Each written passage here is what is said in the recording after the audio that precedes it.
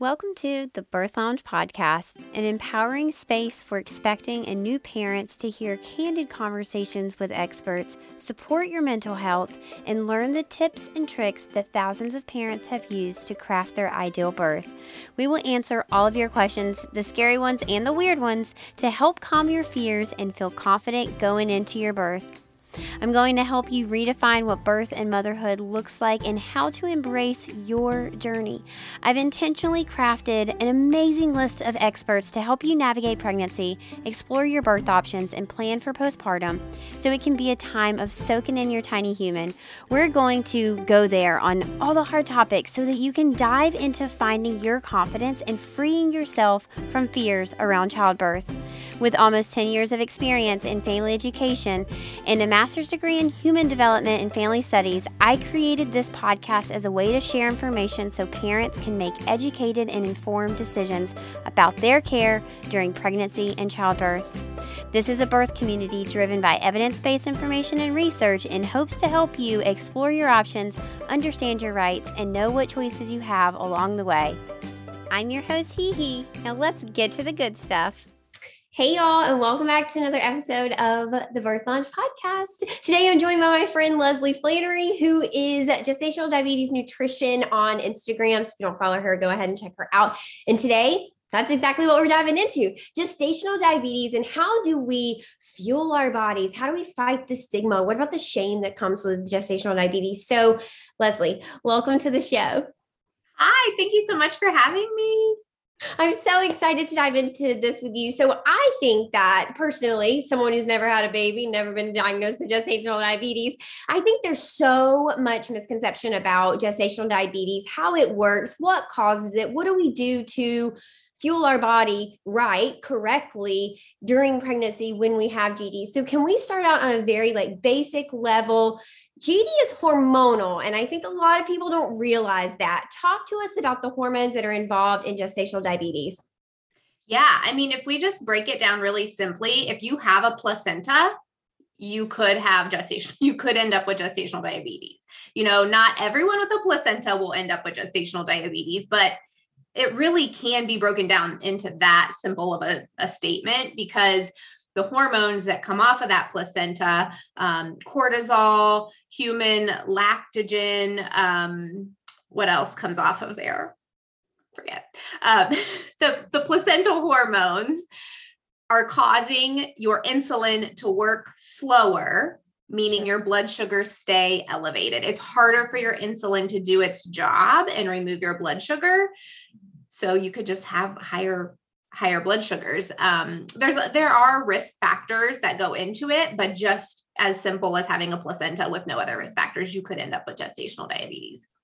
Yeah. So along those same lines, I think there's a lot of thin people out there that get diagnosed with gestational diabetes and they're shocked and they're like, I didn't even think that I could have gestational diabetes. And because of their body shape and size, they don't ever really consider that they might have gestational diabetes. So it's not based on body size at all. No, it's not. You know, there are things like your family history, genetics, just your ethnicity is a risk factor. Again, we talked about the placenta being over 25 years old, which I'm like, that's so young to me. But there are other risk factors, but you're right. When people have a lower BMI or a skinnier body, they're often taken off guard by the diagnosis because they're like, wait a minute, what did I do? We just don't associate gestational diabetes with thin body types. And that's one of the biggest misconceptions out there. So I think it catches a lot of people off guard. Okay. So is a risk factor having gestational diabetes in a previous pregnancy? Does it make you more likely to have it in subsequent pregnancies? Yes, exactly. Yeah. It's harder. If you had a hard time in one pregnancy overcoming those hormones, chances are now you're a couple years older in a second or third or fourth pregnancy. As we age, our insulin slows down anyway. And so a subsequent pregnancy with those pregnancy hormones and you're older, it's going to be really tough to overcome it. And what if you have type 1 or 2 diabetes before you get pregnant? Is that going to impact gestational diabetes in pregnancy? So if you are type 1 or type 2 diabetic, then you are type 1 or type 2 diabetic in pregnancy. Gestational diabetes is actually just diabetes during pregnancy. So you don't have diabetes outside of pregnancy, only in pregnancy. So yeah, and it can be more of a challenge for those women who have type 1 or type 2 coming into pregnancies, because we know their insulin in type 1 is not working at all. And then in type 2, we already know there's some insulin resistance going on. Sure. Along the same lines of like how it makes people feel and the misconceptions, there's so much shame around it. And I don't get it because, well, I guess maybe because it's connected typically incorrectly to body size, there's shame connected to it. But I wonder if we're going to see that shame continue once people start to understand that it actually isn't to do with your health and diet and all of that really at all. It's hormonal. Yeah. Yeah. And I think that's my main mission, is like to change the whole world and the taboo and the stigma that comes with it. It's like, there's nothing to be ashamed of if you're diagnosed with type or with gestational diabetes, although many women do feel that way. And honestly, I think it has to do with miseducation. Like just so many people are miseducated on what causes gestational and even type 2 diabetes.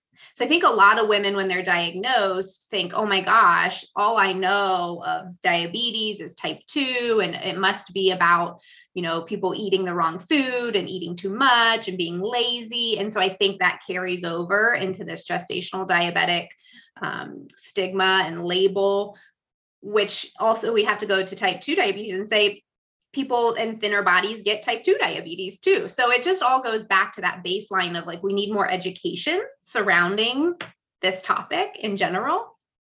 Well, it makes you feel like you did something wrong, right? When you're misinformed on what causes it in the beginning, then you place that blame on yourself and you're like, oh my God, my baby's not even here and I'm a horrible parent. I can't even do this right. Right. And there's a really deep ingrained almost embarrassment that comes along with it. Yeah. And I think as women, we're carrying the baby. And so it feels very like a very deep connection of we've done something wrong and they're shouldering all of this. I've recently had some of my clients tell me like, man, we wish we could have some type of resource for our spouse just so they can understand what we're going through. I think there is a lot of shame, and I think it is all put on the mom, and it's just unfortunate.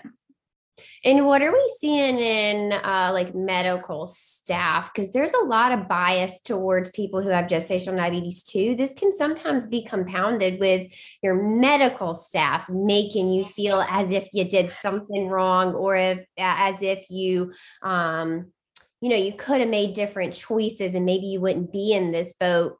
But in reality, it's hormonal. So crazy to me.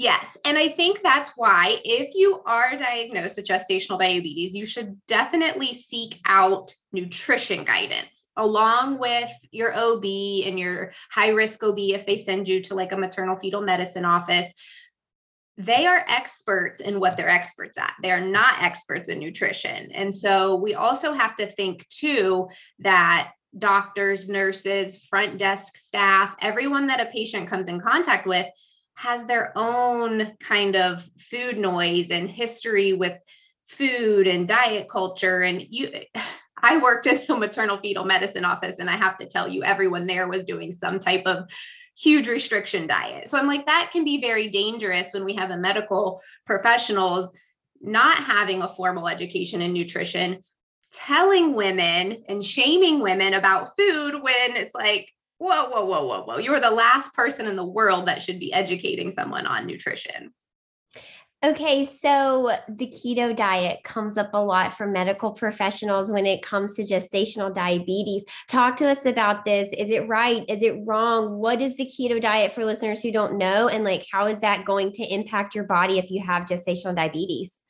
Yeah, so the ketogenic diet actually was created for children with seizures. And now it is elaborated into this diet trend, right? So what the keto diet does is it takes your carbs pretty low to almost zero. Different people are on different amount of carbs per day, depending on who you talk to. But essentially, it's putting your body in ketosis where now your brain is functioning on stored protein and fat instead of glucose. But the problem with that, well, there's a couple of problems with that. In pregnancy, let's just say you're growing a baby, you're growing a human. You need nutrients. And when you take away carbs, you're taking away calcium and fiber and riboflavin and like all of these important magnesium, zinc, these nutrients that you need to build a baby. So I think it's very dangerous from that standpoint. But also what happens too is if you eliminate too many carbs, your body does something to try to keep you alive. Like, thank you, body, for doing this. It will dump extra blood sugar out. So a lot of the women that come to me, whether they've heard it from a healthcare provider or their sister or their friend or whoever, have stopped eating carbs and they cannot get their blood sugars under control. And they can't figure that out because it does seem counterintuitive, like eat more carb, keep blood sugars balanced. But what's happening is a lot of times overnight, they're having these blood sugar dumps because they don't have enough glucose in their bloodstream for daily function. So don't recommend keto. You definitely need carb, but there are some guidelines to follow about how many carbs and how to spread them out and how you eat them. And does it depend on the severity of your gestational diabetes, or no, it's kind of based on individual factors of like, I don't know, family history, other risk factors, things like that? Yeah, I would say, there's not any type of scale where we measure people on as far as this is, really bad. There are varying levels. So some of the moms I work with, they can eat quite a bit of carb. They're not, they have great numbers. They're pretty well controlled, almost to the point they're like, do I have this? Real. And then there's other women that struggle, like they do everything they should and they still struggle because our pregnancy hormones are different. Just as sitting here right now, I might have elevated cortisol and you might not. And our bodies are such like intricate machines that everyone is different. So I have a guideline for carbs, but within that frame, I understand, like if I have a client who's very active, she might require more carbohydrates. If I have someone who's on bed rest, she might require less. So I take all of that into account. Sure. What other things should we be thinking about when we're eating and trying to fuel our body with gestational diabetes, like foods to pair together, foods to definitely include, foods to probably avoid, or maybe it is amounts to avoid and not specific foods? Yeah, my method is really about just learning how to portion and pair with other nutrients. I don't restrict moms on really anything. I will tell you that regular juice is going to elevate your blood sugar pretty quickly, and cereal tends to be a big trigger. Okay. But other than that, if someone wants a sweet treat, I'm going to figure out a way to help you get your sweet treat in, because I love food and I am not here to tell anybody what they can and can't eat. I just want to help you find a good way to keep your blood sugar balanced so you can enjoy your pregnancy. Like, that's important too. Our mental health is important too. Absolutely. I think that food is a source of joy for so many people. And in pregnancy, that can really be disrupted, from morning sickness to aversions to gestational diabetes to HG. There are so many things that can disrupt your food. And it is so surprising how many people can actually fall into like a mental health kind of deep pocket because their relationship with food is so disrupted through pregnancy. So yeah, that makes a lot of sense. Yeah. And honestly, I would say the mental aspect of gestational diabetes it can be a tough one, because you just get tired of checking blood sugars all the time and thinking about food all the time and being told like, that's not good enough. Your numbers aren't good enough. You can't have this food. So I try to come from a really positive place, and a place of like, yeah, if you want a donut on a Saturday morning, let's figure out how to do that. I'm not saying that we should be eating donuts all day, every day. Although my boys would like that, but I would love that. I love donuts. They're like my favorite food. I think that like pregnancy cravings are real. Let's be honest. And like you said, there's a social aspect to food, there's a cultural aspect to food. And I don't want to take that away from women, like eating brown rice and chicken for 9 months is not fun. Yeah, well, I think it's pretty well, I was going to say accepted. I don't know if people are accepting this. I think it's pretty well understood that restrictive diets don't work and they're not helpful and they're harmful for your body and your mental health and your relationship to food. I'm not sure that restrictive diets have any positives. And, one thing that you said earlier, it has stuck with me. It like keeps playing in my head is you worked at a high risk place dealing with people with gestational diabetes, and all of these healthcare providers had a very unhealthy relationship to food, and they were in charge of people's health pertaining to food. This is crazy. This is like how we see healthcare professionals be one of the highest industries that smoke cigarettes, and what it does to you. This blows my mind. I think, oh, that just ripped like such a big curtain back for me where I was like, wow, I've never even considered what my healthcare professional's relationship to food might be when they're trying to tell me how to eat. Yeah. I mean, that is why dietitians exist, sure. and I've worked in hospital settings before and physicians will refer like, hey, this is out of my league, I don't know it. And they'll refer to you and that's great. But I've also had a client, this situation sticks out in my head where she was in the ER for something during pregnancy.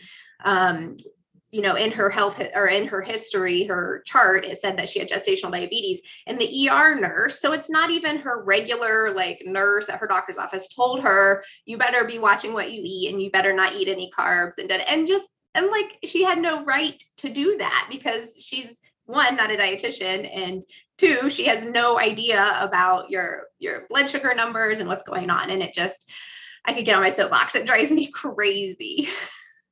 Well, it was such dangerous information that is incredibly dangerous medical advice. And it came from a position of authority that most women, most pregnant people, most humans blindly follow their doctors and nurses, and you never even check into what they're saying. And this nurse just gave you incredibly dangerous medical advice, and it wasn't even her lane. That's wild to me.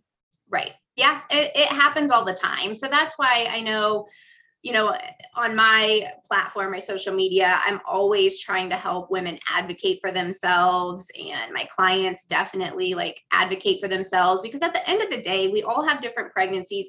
We all have different, expectations of how our experience will go. And some of us are okay with starting medication for blood sugars and some moms aren't. And I'm like, I'm staying neutral here. What I would do doesn't matter because this is your body.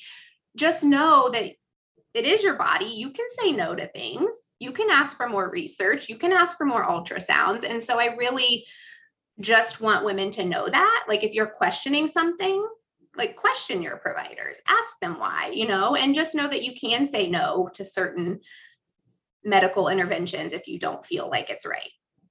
And get a second opinion, right? If you don't like what your doctor's saying, or you don't believe them, or you don't think they're being transparent with you, or you don't think that they are maybe giving you the full story, get a second outside opinion. So you're perfect for this, Leslee. Not to say that you are equivalent to someone's OB or their high-risk doctor. That's not what I'm trying to say, but a different perspective of someone who is educated in this field and qualified to give nutrition advice. So if people wanted to reach out to you, if they have just been diagnosed with gestational diabetes, if they're worried about it, if they have a history of it, if they have questions about their diagnosis, how can people find you? What services do you offer? And then share a little bit about other resources that you have. You had mentioned like guides and stuff that you have.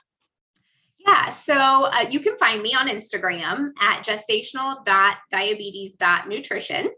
And there I have tons and tons of posts that you can look through and sort through. And it's an awesome community, like just women, it's a safe space. So that I'm really proud of.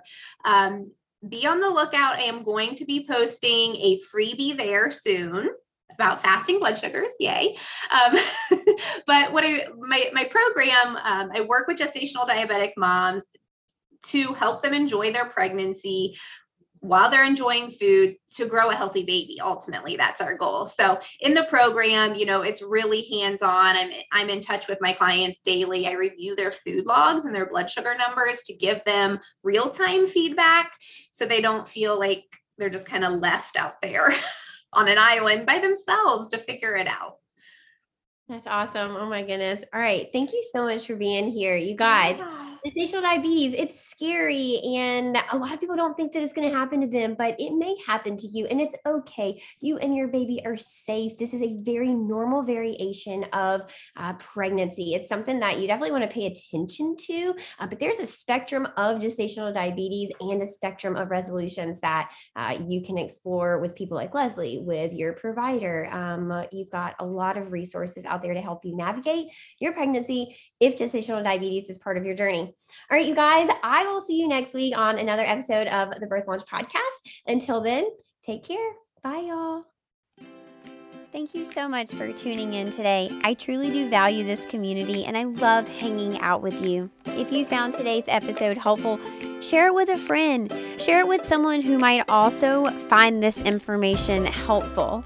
I'd love to hear what you have to say and read your sweet words on iTunes. You can leave us a review, and this helps get this information into the hands of parents who might also benefit from hearing it. If you're interested in joining the Birth Lounge, you can go to thebirthlounge.com. Our blog is linked there. You can find all sorts of free information as well as how to get your access to the Birth Lounge. You can always hang out with me on Instagram as well at Tranquility by Hee. Until then, stay educated, stay supported, stay confident.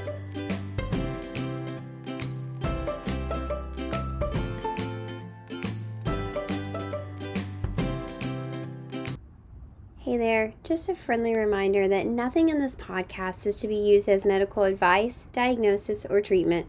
Please consult your healthcare provider with any questions or concerns you have about your health or anything discussed in this podcast. Side effects may include educated adults, informed decision-making skills, and consensual care. Tranquility by Hee and the Birth Lounge are not responsible for any ideal births that were created with this podcast. The birth parent deserves all the credit.